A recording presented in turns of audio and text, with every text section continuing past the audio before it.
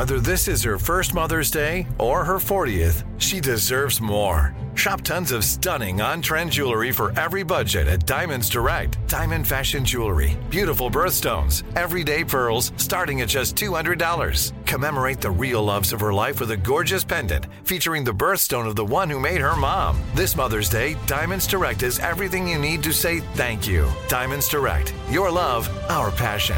Online at diamondsdirect.com. You know you've got a comeback in you. When you take the next step, you're going to make it count. For your career, for your family, for your life. You can earn a degree you're proud of with Purdue Global.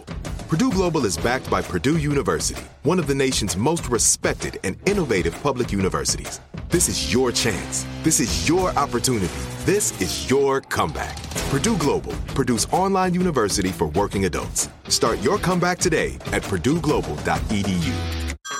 Hey everyone, it's Ted from Consumer Cellular, the guy in the orange sweater, and this is your wake-up call. If you're paying too much for wireless service, you don't have to keep having that nightmare. Consumer Cellular has the same fast, reliable coverage as the leading carriers for less. And for a limited time, new customers receive their second month free when they sign up and use promo code MONTHFREE by May 31st. So why keep spending more than you have to? Seriously, wake up and call 1-888-FREEDOM or visit consumercellular.com. Taxes, fees, and other third-party charges will apply. See website for additional details. When you have health insurance, it's easy to forget about your out-of-pocket costs. That can be a lot of money. But are your bills accurate? It's estimated over 50% of medical bills contain errors. HealthLock can help. HealthLock technology securely connects with your insurance and flags any overbilling, wrong codes, and fraud. You can even have HealthLock work on your behalf to get money back from select past bills. To date, HealthLock has helped its members save over $130 million. To save, visit healthlock.com today. Hi, I'm Molly Jong-Fast, and this is Fast Politics, where we discuss the top political headlines with some of today's best minds. And Tucker Carlson is in Moscow, hanging out with Vladimir Putin. We have such a great show for you today. Daniella Ballou-Aares, the CEO of the New Leadership Project, joins us to talk about how they mobilize business leaders to protect democracy. Then we'll talk to the Washington Post's Arelis, Hernandez, for a boots-on-the-ground report from the Texas-Mexico border. But first, we have the host of the enemies list, the Lincoln Project's own Rick Wilson, who I would like to add will be joining me along with a few other friends, get ready, at City Winery on March 6th for a general election kickoff live show. You can buy tickets now at City Winery's website, and you won't want to miss it. And here is Rick Wilson. Welcome back to Fast Politics, Rick Wilson. It's a Monday. What the fuck, man? Welcome back, my friends, to the show that never ends. 10,000 days from the general election. Right? 10,000 years from the general election. It's rent, but for political hell. I think the biggest things out of last week were the fact that there is a number that gags Donald Trump, and I'm happy for that number. I love that number exists. It's $83 million. $83 million. That's the number where Donald Trump stops defaming you. That's the number where even Donald Trump shuts his fucking mouth. Which is kind of impressive because for Rudy Giuliani, there was no number. It turned out the number did not exist. He just kept defaming. Well, it turned out that Rudy Giuliani is going to be eating out of dumpsters at this rate because he didn't even try to make a deal. He didn't even try to conform his behavior. And now he's in bankruptcy proceedings, right? He's in bankruptcy. Apparently, he has about $2,500 in the bank, according to the filing. In my Giuliani alumni network, it is bad, and also awful. What are they saying? He's trying to hit anybody he can find up for money. He's desperate. I mean, I feel like when you owe $1 million judgments like that, and not 1 million, but multiple $1 million judgments, that's like more than a loan. How do you wake up in the morning and go, hey, I'm going to call a friend of mine and ask for $5 or $7 million? But the person I talked to said Rudy was like, yeah, I need 20 grand. I presume in cash. It's so bad. Look, he bought the ticket. He's taking the ride. By the way, the other bankrupt enterprise, just before you start, is the RNC is flat busted out. Okay, so that's where I was going with this, was money trouble. The RNC now, they're like anemic fundraising. The problem is, from what I heard from a straight reporter, was that wealthy people are giving to Nikki Haley. Small dollar donors are giving to Donald Trump. No one is giving to the RNC. Look, the RNC a couple years ago noticed something. If their email fundraising appeals included the name Donald Trump, they got money. If they did not include the name Donald Trump, they got no money. The problem for them is that Trump is pounding away on these small dollar donors, 20 emails a day. I must have your immediate donation, or the deep state wins, whatever the crap is. The real reason he needs that money is to pay his lawyers. Yeah, he is not putting this into campaigning. This is going into legal fees. Now, the reason that they are being so, shall we say, blunt with every one of the major donor types is they need a lot of money. They need, I believe the technical term is a metric fuck ton of money. Yes, I've heard of the metric fuck ton. Yes, it's a different than the imperial fuck ton. It's a totally different thing. Those are freedom units. But long story short, you've got a campaign that is not going to be able to go out there and go head to head with Joe Biden financially on TV. Now, look, that matters less than it used to matter. I think it matters, though. You need money to win the presidency. Yeah, we like money in campaigns. You got to no bucks, no buck Rogers, as they say. But the fundamental underpinning of this is that nothing Trump is doing right now is actually going into campaigning. He presumes that he will outgun Biden on earned media, which happened in 2016, but not in 2020. That is correct. Because now Donald Trump is a known quantity. And it's much harder now, even for the gentry Republicans, to say, oh, well, I was in a private meeting with Susie Wiles and she told me Trump's just bullshitting. And then Trump goes out and says, I'm not bullshitting. I want to put you fuckers in camps, or whatever it is, right? So these major donors are going to finish with Nikki and they're going to say for about a week, I can't do anything, Donald. And then they're going to all write a check. It's what they do. Because he's also saying, I will target you if you don't. Right. I think that we should not wait for these people to have a crisis of conscience, because it's not coming. Oh, no. Well, there was a fire sale on conscience a few years ago, and they're not exactly waking up in the morning and going, my God, what are the implications of me being a complete fucking amoral shitbag? They don't think about that any day ever. Yeah, exactly. So let me ask you, here we are, we're in this kind of weird period. Nikki Haley, she's going to be out there. People are giving her money. She's going to get shellacked in South Carolina, though. Explain to us why. Well, look, South Carolina makes Iowa look like a state full of libtard, cuck, progressive, communist Soros shills. South Carolina is the home of the dirtiest, lowest, and I want you to remember who's saying this to you right now. It's me. The dirtiest, lowest, nastiest, scummiest, most fucking vicious, mean-spirited, amoral, bottom-feeding, scum-sucking, cat-killing, scumbag politics in the country. And I'm from Florida. Which taught them how to do it. Right. It's like, Darth Vader watching the guy kill all the kids in Star Wars. Like, oh, easy, whoa back there, pal. It's just so crazily over the top. So Nikki's going to go there. They're doing the birther bullshit on her already. They're going to run a brutal campaign. They're going to say she's an adulteress and a foreigner and all this other crazy bullshit. And you know what's going to happen? Trump's going to win by 30 points or 20 points or whatever. Would I love for her to stay in through Super Tuesday at least? Sure, great. She could live off the land. She could do it for a few weeks. But at the end of the day, my brain space now is devoted to how do you beat Donald Trump, not how can we help Nikki Haley scooch past the political graveyard. And, I've written about this, and I think you've written about this too, which is this fantasy that Donald Trump somehow goes, okay, I'm not the nominee. That's fine. I'll just go away. Is insane. This man is running to stay out of jail, right? Yes. He's not running to be the nominee. He's running for his life, his livelihood, his family business. There are two men in the world who know that if Trump doesn't win, their lives are absolutely fucked. One is Donald Trump. The other is Vladimir Putin.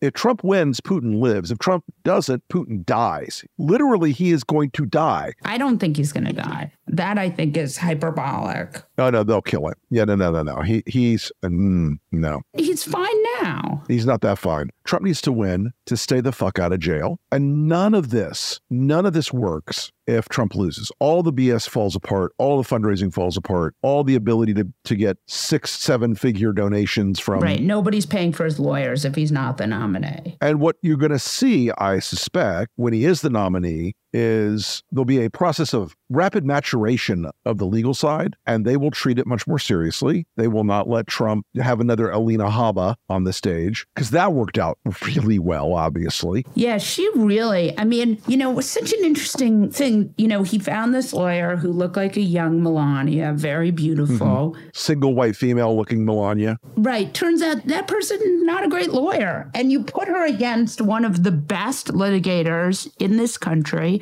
a woman who has argued the defense of marriage, DOMA, in front of the Supreme Court. And that really good lawyer eats her for fucking lunch. Robbie, it was the equivalent of watching like a monster go out and tear the head off of somebody and kick it around like a soccer ball and drink from the spurting blood fountain of the neck, because this was just brutality. Tell us what you really think. I know you're like, oh, damn it. Grandpa Rick's telling terrible stories again. The kids aren't sleeping. You're not a grandpa yet. Not yet. But it's true. I mean, that's a great point. We are, Alina Habba. By the way, supposedly, when we had Robbie on the podcast, she was saying how uncomfortable it made her to watch Alina with the judge, because she was not respectful with the judge, and that this Judge Kaplan is a very strict judge. Right. As we look at this, it's absolutely typical of the sort of broader sense of Trump world and of MAGA world today. And that world is contemptuous of expertise. Trump needed, as somebody said, some man or woman who has spent a lot of time in court, who is mentally strong enough to say, shut up, Donald. Stop doing that, Donald. That's a Tom Nichols-y kind of idea. It is a Tom Nichols type take, but it's not wrong. Trump doesn't have anyone like that. He doesn't have anyone. Well, I mean, he has Susie Wiles. Yeah, but Susie's not involved in that part of the operational side. She's just in the campaign. I will say this with all respect. There will become a moment where Trump's ego, remember, there's always a good rule to follow with Trump. The better he does, the worse he is. And if he starts to pick up in the polls or anywhere else, he will. And because think about it, a lot of this shit behavior from him came right after he started winning in Iowa and New Hampshire. Because of that, he got that I'm invincible thing in his head again. He's not invincible. We've seen it now. We've seen Robbie take him to school and end his shenanigans. He does have more legal problems coming down the pike. Like, he has 91 criminal counts. Yeah, well, look, and again, I've said this 100 times. I mean it. It will not change a single MAGA vote, even if he is in prison. But it doesn't matter. All the MAGAs are not enough. What matters to me, what I find very satisfactory in this moment, is that Donald Trump, even if he never spends a day in jail, he's about to have his entire real estate empire ripped away from him because it's built on a foundation of fraud. He is going to lose all of that. That stuff's over. And he is going to spend the rest of his life trying to pretend to be a billionaire and hustle around trying to pretend to be a billionaire when he's not. He's got nothing left. And I am here for that. So let's talk about some just retail politics that I'm not seeing a lot of discussion of. Filing deadlines were this week for a bunch of races. Arizona looks like Kari Lake does not have a lot of money. Looks like Kyrsten Sinema has even less. I mean, is this just Ruben Gallegos to have?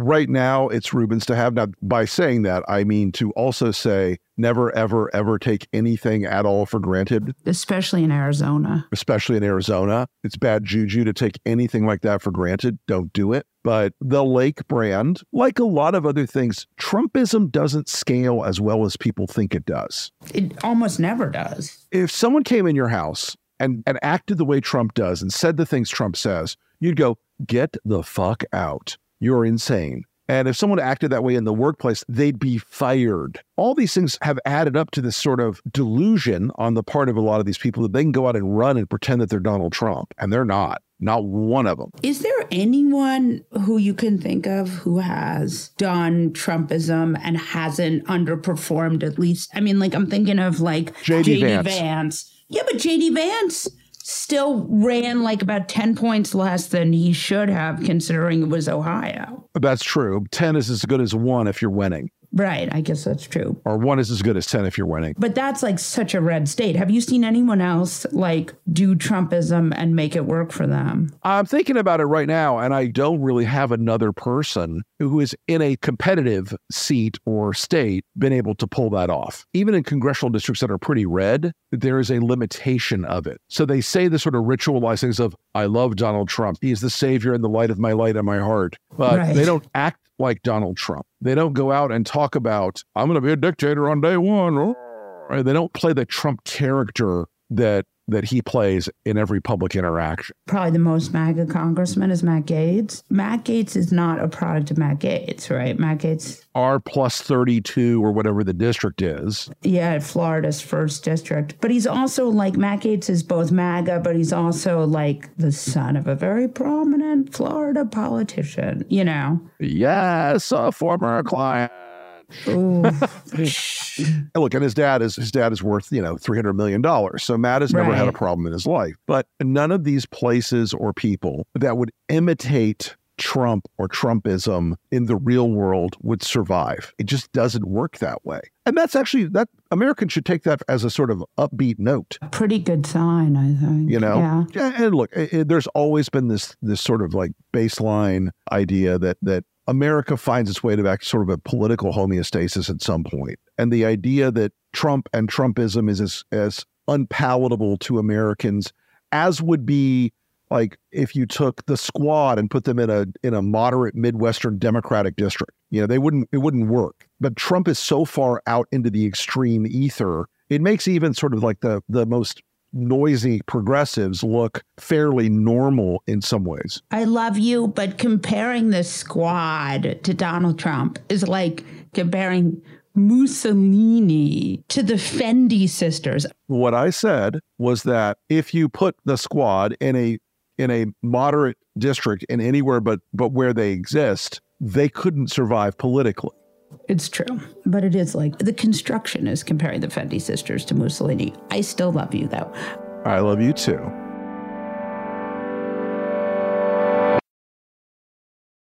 AI might be the most important new computer technology ever. It's storming every industry, and literally billions of dollars are being invested. So buckle up. The problem is that AI needs a lot of speed and processing power. So how do you compete without costs spiraling out of control? It's time to upgrade to the next generation of the cloud, Oracle Cloud Infrastructure, or OCI. OCI is a single platform for your infrastructure, database, application development, and AI needs. OCI has 4 to 8 times the bandwidth of other clouds, offers one consistent price instead of variable regional pricing, and of course, nobody does data better than Oracle. So now you can train your AI models at twice the speed and less than half the cost of other clouds. If you want to do more and spend less like Uber, 8x8, and Databricks Mosaic, take a free test drive of OCI at oracle.com/strategic. That's oracle.com/strategic. Oracle.com/strategic.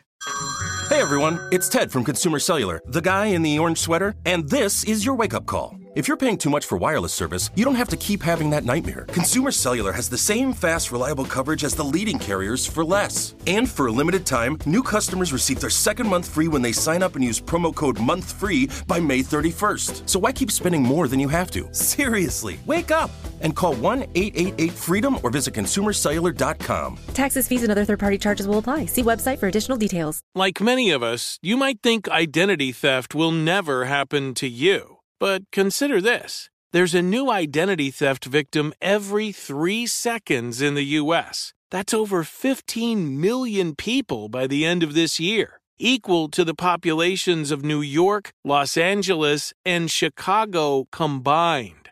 Even worse, identity theft victims often don't even know they're victims. That's why LifeLock Identity Theft Protection alerts you to identity threats, even the ones that don't show up on a credit report, like data breaches, fraudulent bank transactions, loan and credit card applications, and crimes committed in your name. If your identity is stolen, your own dedicated LifeLock U.S.-based restoration specialist will work to fix it.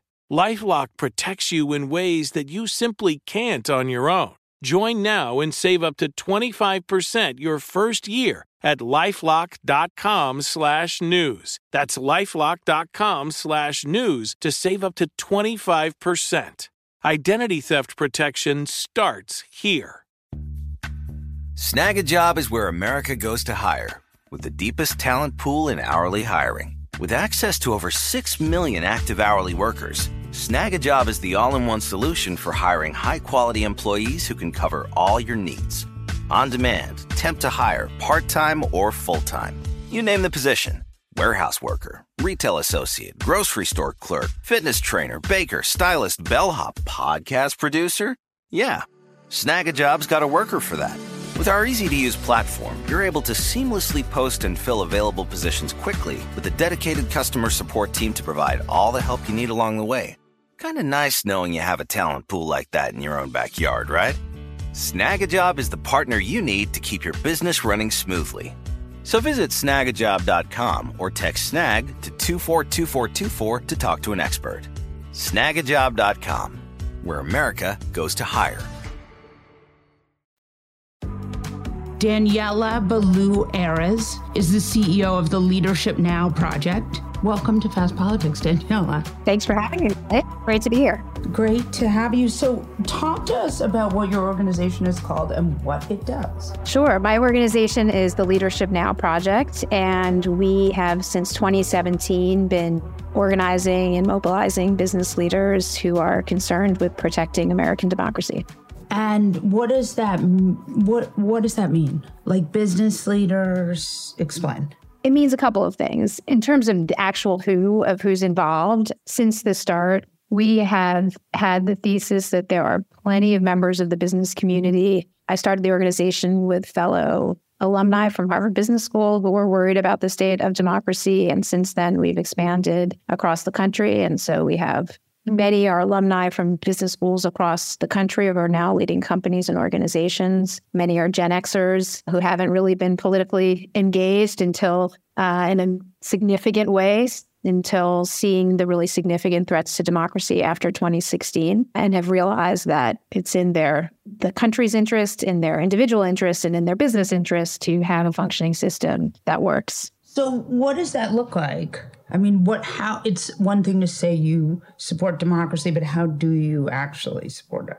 Yeah, let me give you a couple of examples. So we have members across the country. They are members in their individual capacity. So if you think of organizations historically, or that still exists, like the American Bar Association, American Medical Association, organizations that have individual professionals who have a perspective and a position, our members are coming to this as individuals, but recognizing their interests. And that can happen in a couple of different ways. We have focused on, first, what are systems that can make our democracy function better? So ending gerrymandering, increasing voting access, having transparent campaign finance rules, those are all in that bucket. So we've done things like just last week, our members in Ohio and worked with other business leaders in the state and issued a letter and statement supporting the objective redistricting ballot initiative that is expected to be on the ballot in November and making the case. We had 70 leaders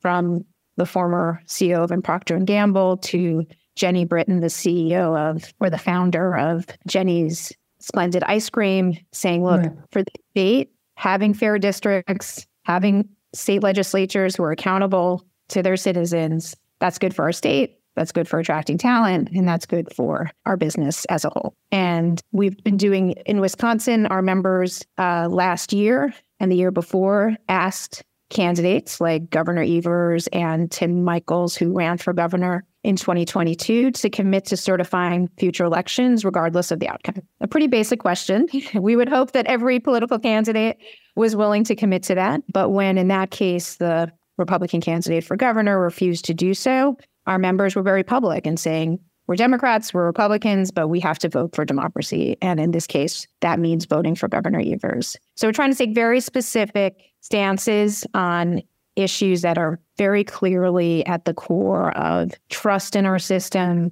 the functioning of our system, and creating a stable and dynamic democracy that we need for our society to function, for capitalism to function over the long term. So there was some talk early on after Trump led an armed insurrection that corporations weren't going to donate to him. A lot of them have maybe not donated to him, but donated to, they said they weren't going to donate to Republicans who signed to try to overturn the 2020 election. All of that has changed largely. Tell me some good news here, because it feels like, in my mind, a lot of corporations have really been quite cowardly and not really stood up for democracy. So give us like a tiny bit of good news here. Yeah. One, I think it is really important not to think about businesses, business leaders as a monolith, right? If you look at, we look at over time, what are the political orientation of MBAs? They're about half-half, Democrat, Republican. If you look at how many say they support democracy, they're pretty moderate on both sides. It's 70 to 80% really are worried about it and concerned. And so the coalition for democracy, I think, is very large, and it's in all of our interest to make that as large as possible, and business people are part of it. I think to the specific point of the business response to the insurrection and what has happened around supporting election deniers, I think what immediately happened around the election in 2020, and we were very involved in this, we were the first business organization to come out in October of 2020 and say, we have to, this election is legitimate. Our processes are legitimate. We're going to need to be patient with results. And that had everyone from Reid Hoffman to Marissa Mayer to many others who signed on. And through, the election, debates around waiting for GSA certification, the insurrection, we were really in lockstep with many of the other business groups like the Chamber and Business Roundtable and CEOs coming out and saying, okay, this is unacceptable, this election's legitimate, and then obviously coming out against the insurrection, and then stating that they would no longer support election deniers. And you're absolutely right that commitment has waned. It's not with 100%. I mean, about half of those companies have kept commitments. The dollars going from companies to election deniers has reduced, but it has not become a standard, right? Which is ideally you would like to see a more kind of baseline set of expectations for candidates that corporate PACs would support. So I don't have a great excuse for that. I think that is something that we're encouraging companies to really take a real look at in 2024 as they make their decisions and the risk that creates. But I do think it's important to recognize that the way companies and business leaders are engaged in the system is not just about 147 members of Congress and the $2,500 checks that a relatively limited set of companies in the big scheme of things write. It comes down to, what we know in this election, right? We're talking to people on this podcast every day about it, is it's going to come down to the conduct and mobilization in 6 states. I was recently in Arizona.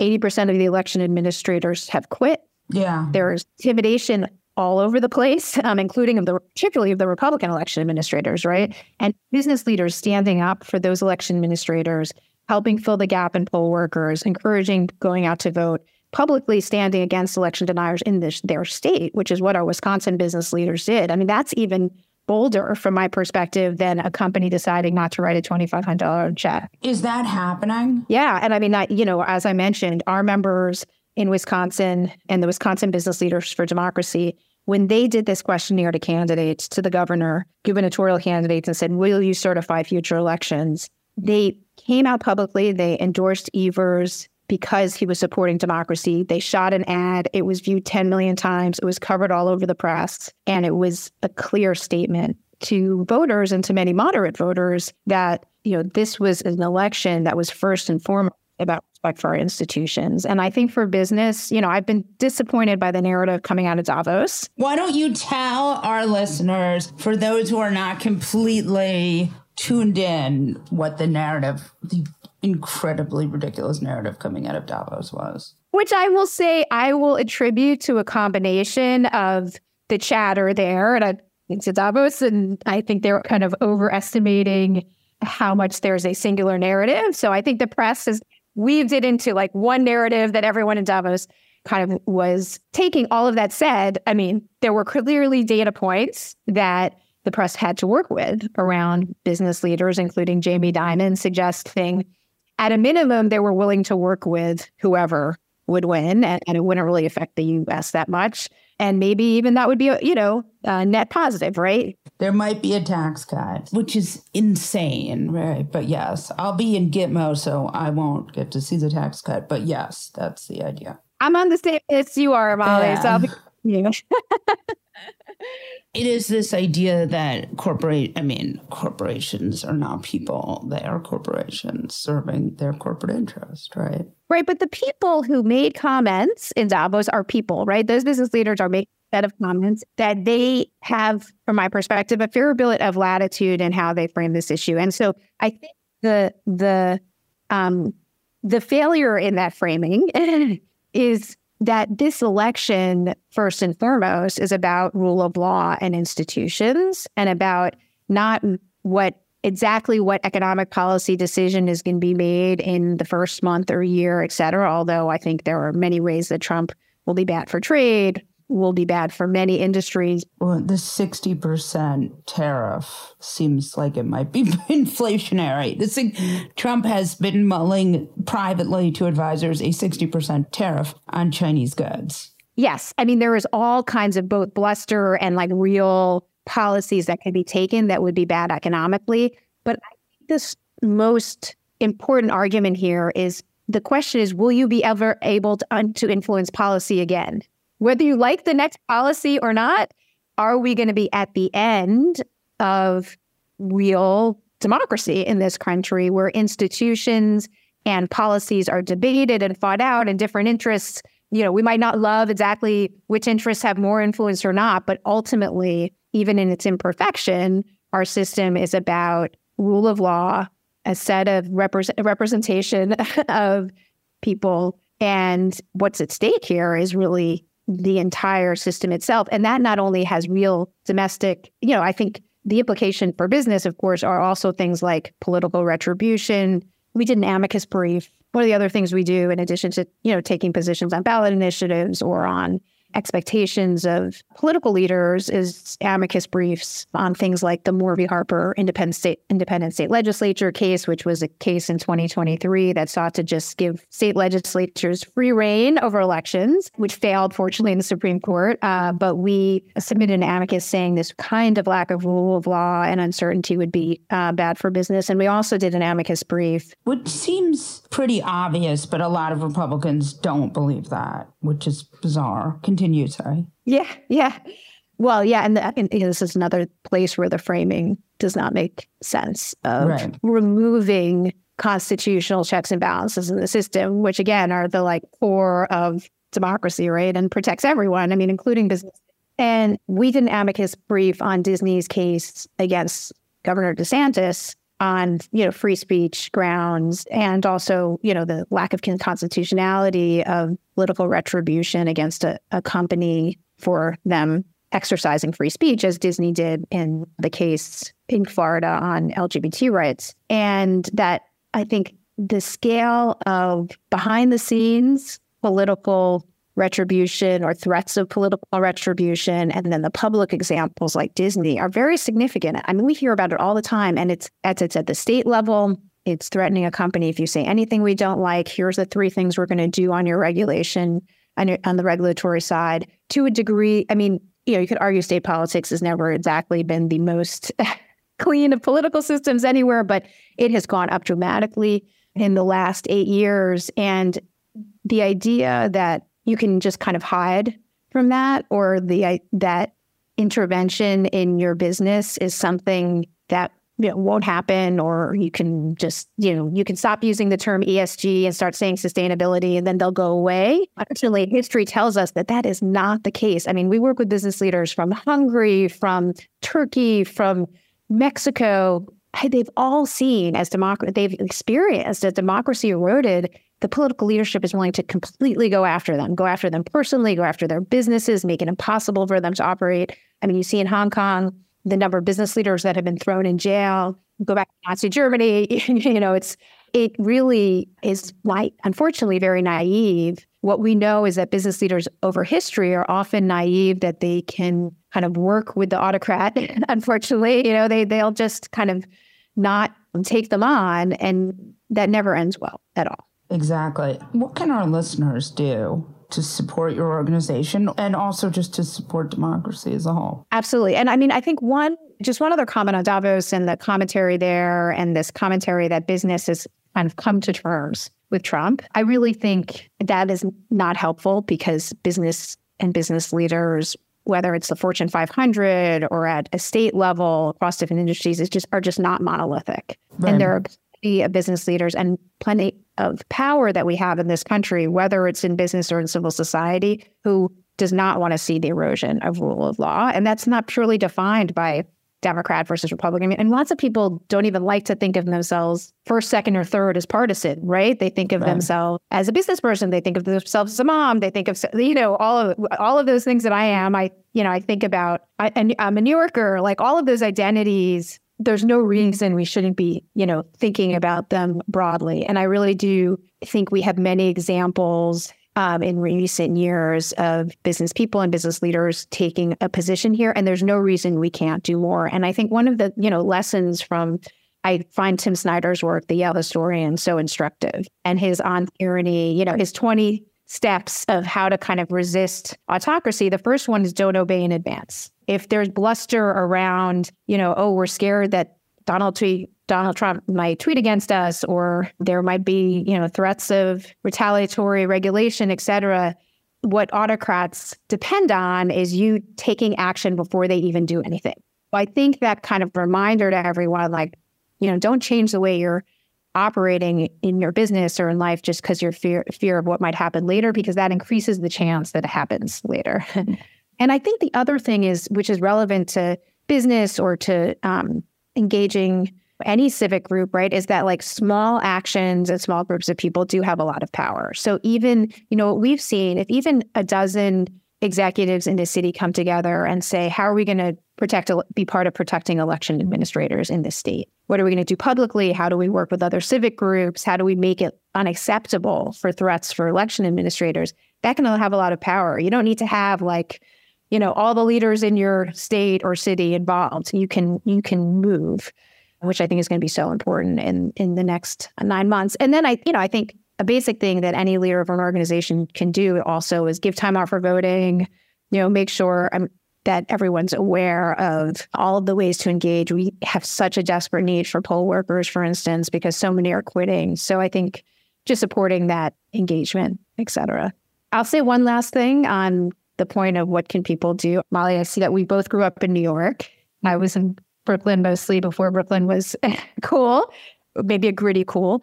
I was reflecting on how the former president was so present in the press in around the time that you and I were both young, and you would have lots of Donald's and Ivana press and publicity, and how that seemed kind of farcical at the time and how it seems anything but that now. But I do think New Yorkers, I feel an extra obligation to be part of addressing these threats to democracy, since it's kind of a home. We created him. Yes. Yes. Thank you so much, Daniella. That was great. Great to connect. Arelis Hernandez is a correspondent for the Washington Post. Welcome to Fast Politics, Arelis. Happy to be here. Thank you. You wrote this incredible piece on the border. I was so conflicted because I want to cover the border because there's a humanitarian crisis going on there. But it feels to me that the way it's being covered as a political crisis, when in fact it's really a humanitarian crisis. What is it like? So right now, actually, crossings have plummeted. I'm actually in Eagle Pass right now. And, there's some activity on the river, but right now they're sort of in a stasis. I can describe to you Shelby Park, for example. This is Riverfront Park here in Eagle Pass. It has quite a bit of sort of military personnel there. There's razor wire shipping containers, and they're continuing to sort of place more and more stuff as a barrier, as a deterrent to migrants. And so what we have been hearing from local officials, and particularly law enforcement and fire rescue folks here in Eagle Pass, is that because migrants are seeing that this path that was once available to them to cross the river is no longer available, they're going upriver and downriver, where in some cases the water is more swift, it's steeper, and it's a bit more dangerous to cross. One of the things you wrote about in this piece was you talked about how, there are soldiers there. There's a whole sort of security industrial complex booming in the town of Eagle Pass, right? Yes. I mean, on normal days, right, when you don't have the state of Texas and the National Guard occupying a city, municipal park, there is tons of federal law enforcement and Border Patrol that are here regularly patrolling. The reason that we think that crossings have dropped off in the new year has to do in part with some of the work that's happening in Mexico with our diplomats and some of our congressional leaders negotiating with Mexico to have the national police over there be also more aggressive in stopping groups from reaching northern Mexico. In this case, this is Coahuila State, Piedras Negras, which is the sister city to Eagle Pass. And they've been more successful in, for example, taking migrants off buses, stopping them from boarding flights to the border, intercepting caravans and sending them back south to Tapachula or to the Guatemala-Mexico border. And so, the U.S. has been in this holding pattern of sorts where the numbers sort of fluctuate in part depending on how much interest Mexico has in stopping those groups from even reaching the border.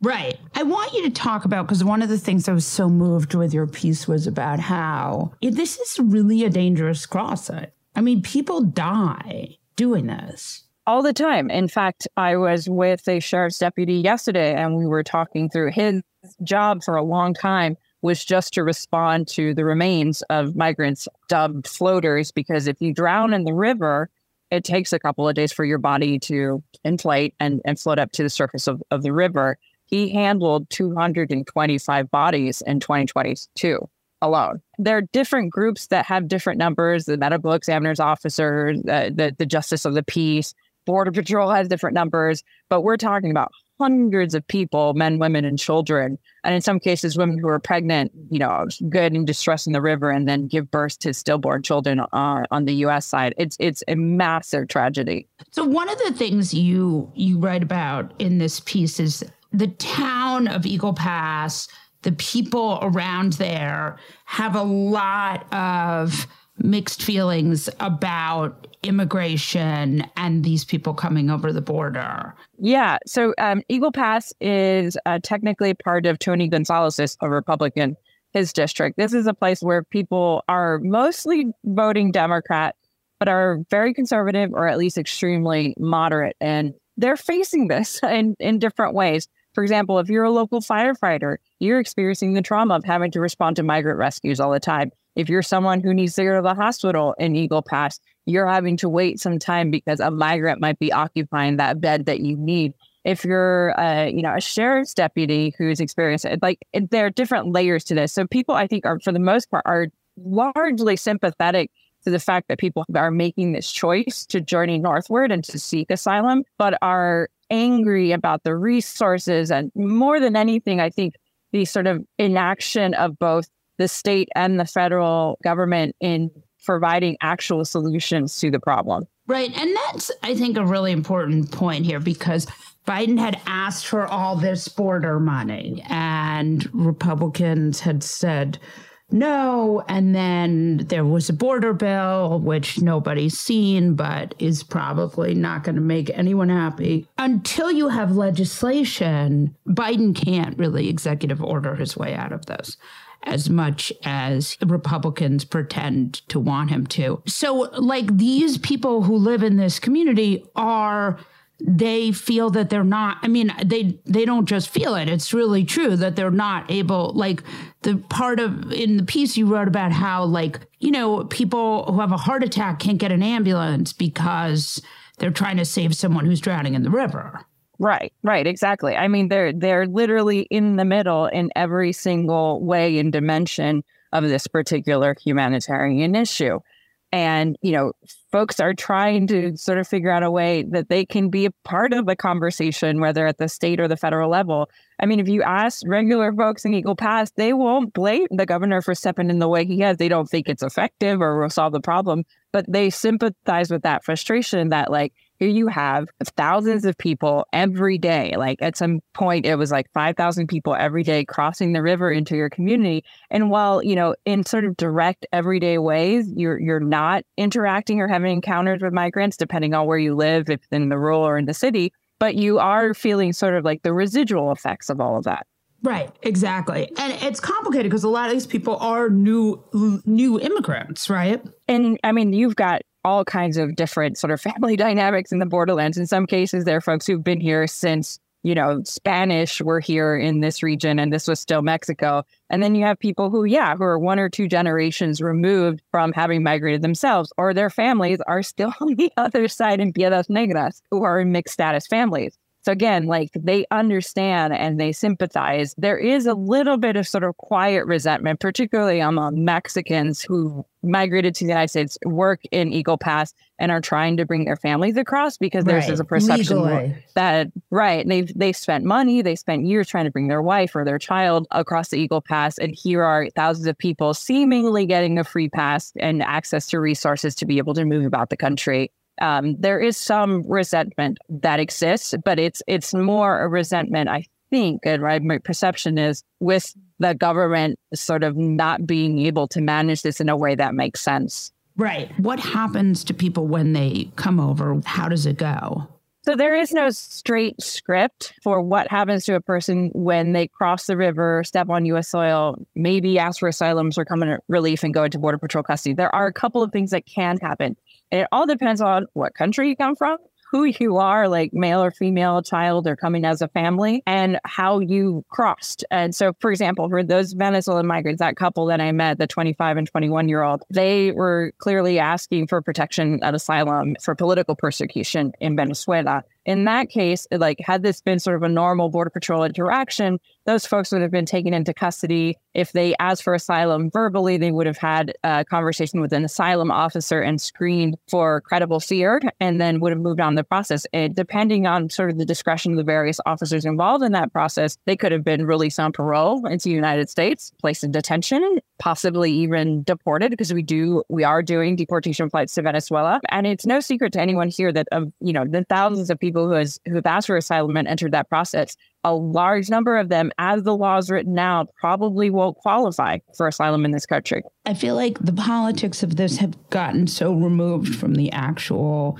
experience of people. Can you talk a little bit about what these people have done by the time they got into Eagle Pass? Like, what their trip looks like?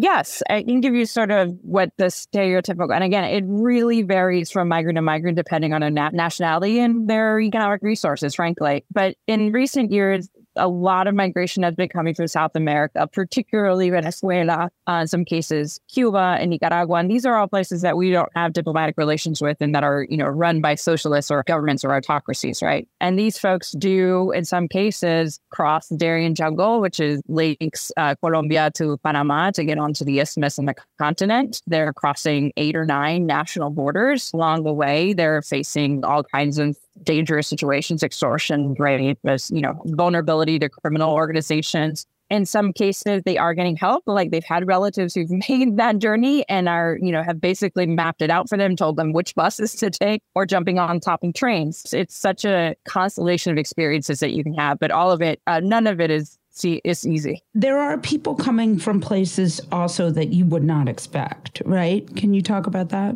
Yes, I've talked to particularly folks who run NGOs in this sector of the border that have seen folks from Vietnam, from Senegal, from Mauritius, from Syria, in some cases, Russians.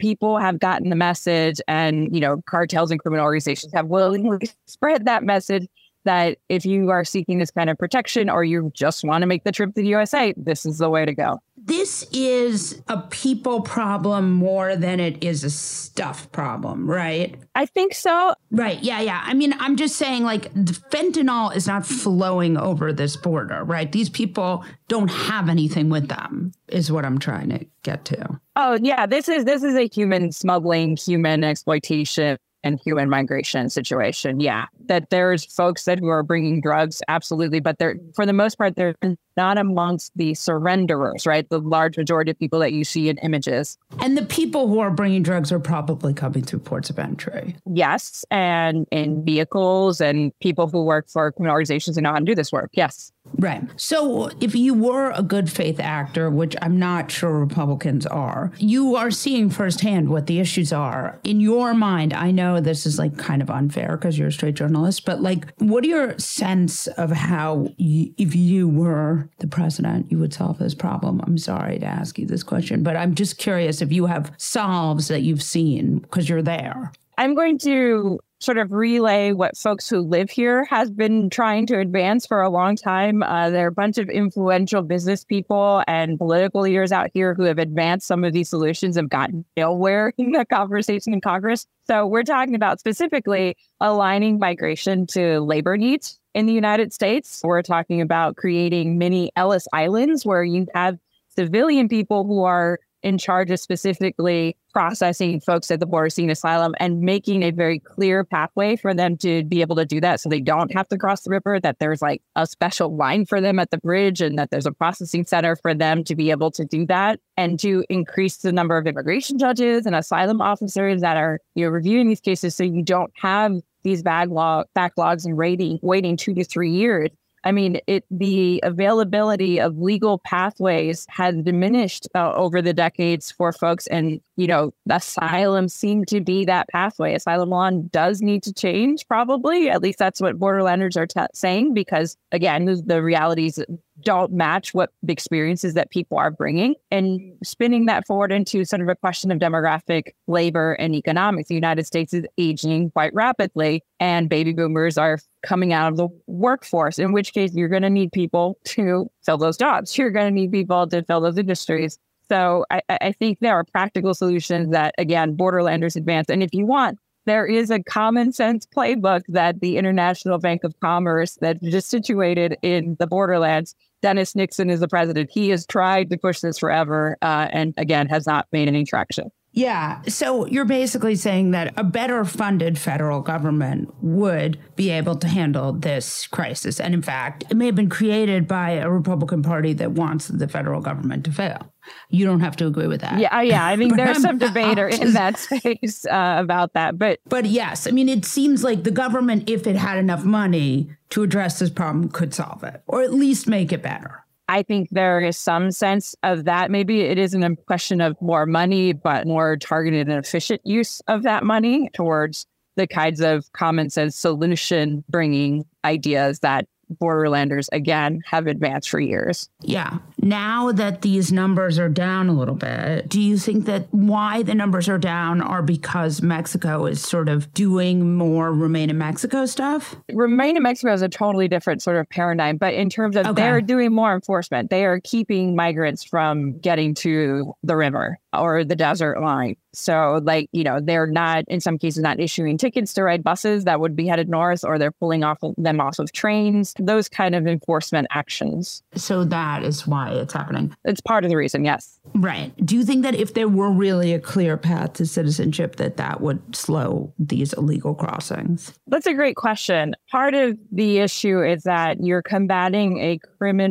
international criminal organizations that are incredibly sophisticated and have been known to adapt very quickly to whatever the policy changes at the border are, and they'll figure out how to make money. But I think if you make it safer, if you make it clearer, if there are clear expectations for what happens when I enter this process, then, you could potentially create a scenario where people bypass those criminal organizations altogether. Now, that's also, idealistic and futuristic, and I don't know what's actually going to happen. But that's okay. We need to be idealistic, especially when it comes to, we have this tight labor market. We have this, we are not keeping up growing our population. This is my opinion now, and I'm on the opinion space, so I can say this. These are people we need in this country. It's just a question of how to be able to get them here. And to be clear, they're not thinking that all of these folks are exactly what the United States needs. I think there is very much from business leaders, at least, this sense that we should match the skills that some of these folks, if they have, special skills, to the labor needs in the United States. And so, the idea of a guest worker program, for example, is something that is still pretty popular amongst, I think, a lot of different sectors of folks who live here on the border. Thank you so much, Arelis, for taking the time with us. It's my pleasure. Happy to shed light on some of this stuff. And now your moment of fuckery. And so let me ask you, do you have a moment of fuckery, Rick Wilson? My moment of fuckery is every one of these assholes in MAGA universe who are still shit-talking and down-talking the American economy. Because at this point, they can't deny that Joe Biden's economy is so good and so strong and growing stronger by the day. We've got record wage growth for the first time in 55 years. We've got record job growth. We've got record energy production. Prices are coming down faster than they went up. We've got gas prices under $3 a gallon everywhere in the country except California now. We've got an amazing economy. And these people that continue, like on Fox, they're like, some say they'll wait to see if these numbers are adjusted later. They're really walking past that graveyard is not working out as well as y'all think. So I mean, that was an incredible, wasn't it? So that's my moment of fuckery, is all these people down talking the American economy right now, when, by God, at some point, just some basic reality check on these people. I know how much it irritates them, but here we are. It is so insane to me that, look, it's exactly what Trump said. He wants the economy to crater. He wants there to be a recession. He doesn't want to be Herbert Hoover, right? Remember that? Yeah, he knows what's going on. Well, he sort of knows what's going on. Well, no, but he does see that there's a very difficult case to be made to pretend that the economy is somehow this dark and perilous place now. Right. It's really hard to do that now. And so he's going to prevent legislation for the border in the hopes that that will provide him enough to make a theory of the case, that will give him something to run on. Because right now, the economy is good, inflation is going down, there are so many sort of wins in this Biden economy. Politico had a piece this morning, which I am going to just read you a tiny bit of, because it's such an incredible little thing that I completely missed. It's called 30 Things That Joe Biden Did as President, which you might have missed. And they include expanding overtime guarantees for millions. First over-the-counter birth control pill to hit U.S. stores in 2024, which means that people who can't afford doctors, which is a large percentage of American women. Sadly. Can get birth control. Gun violence prevention and gun safety get a boost. I know that's something near and dear to your heart. Renewable power is the number 2 source of electricity in the United States and climbing. Did you know that? I did not know that. I did know that. Preventing discriminatory mortgage lending. He did that. A sweeping crackdown on junk fees and overdraft charges. Forcing Chinese companies to open their books. Preventing another January 6th. My man building armies of drones to counter China. That I have mixed feelings about the drones. Nations' farms get big bucks to go climate smart. Biden scraps Trump's paint scheme for Air Force One. Here's the thing. The economy that Donald Trump fantasizes about in his head is Joe Biden's economy. The economy Donald Trump pretended he was delivering for America is actually the economy Joe Biden has built. And all the Trump stuff was always a Potemkin village. It was always a sort of illusion to make himself happy. It was always sort of like, MAGA porn. And Biden's delivered. So people that criticize that, they are, in my moment, of fuckery. Thank you, Rick. Good night, good day, and all that. That's it for this episode of Fast Politics.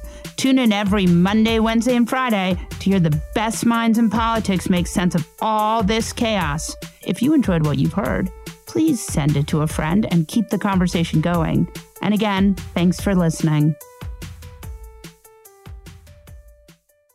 If a new house is on your wish list in the next 5 years, grow your savings faster and experience your dreams with an Ohio Homebuyer Plus account from Kemba Financial Credit Union. A savings account specifically designed to save for a new home, where you can earn 7% APY, a $500 matching bonus, and a $1,500 mortgage closing cost credit. Learn more at Kemba.org. Offer expires March 31st, 2025. APY equals annual percentage yield. Restrictions apply. NMLS 292230. Equal housing lender. Federally insured by NCUA. Nobody wants to outlive their money, but it happens, especially for women. That's why Gainbridge offers the Parity Flex annuity, designed for women's unique retirement needs, with flexible withdrawals plus a guaranteed lifetime income benefit that keeps paying you even if your account balance is zero.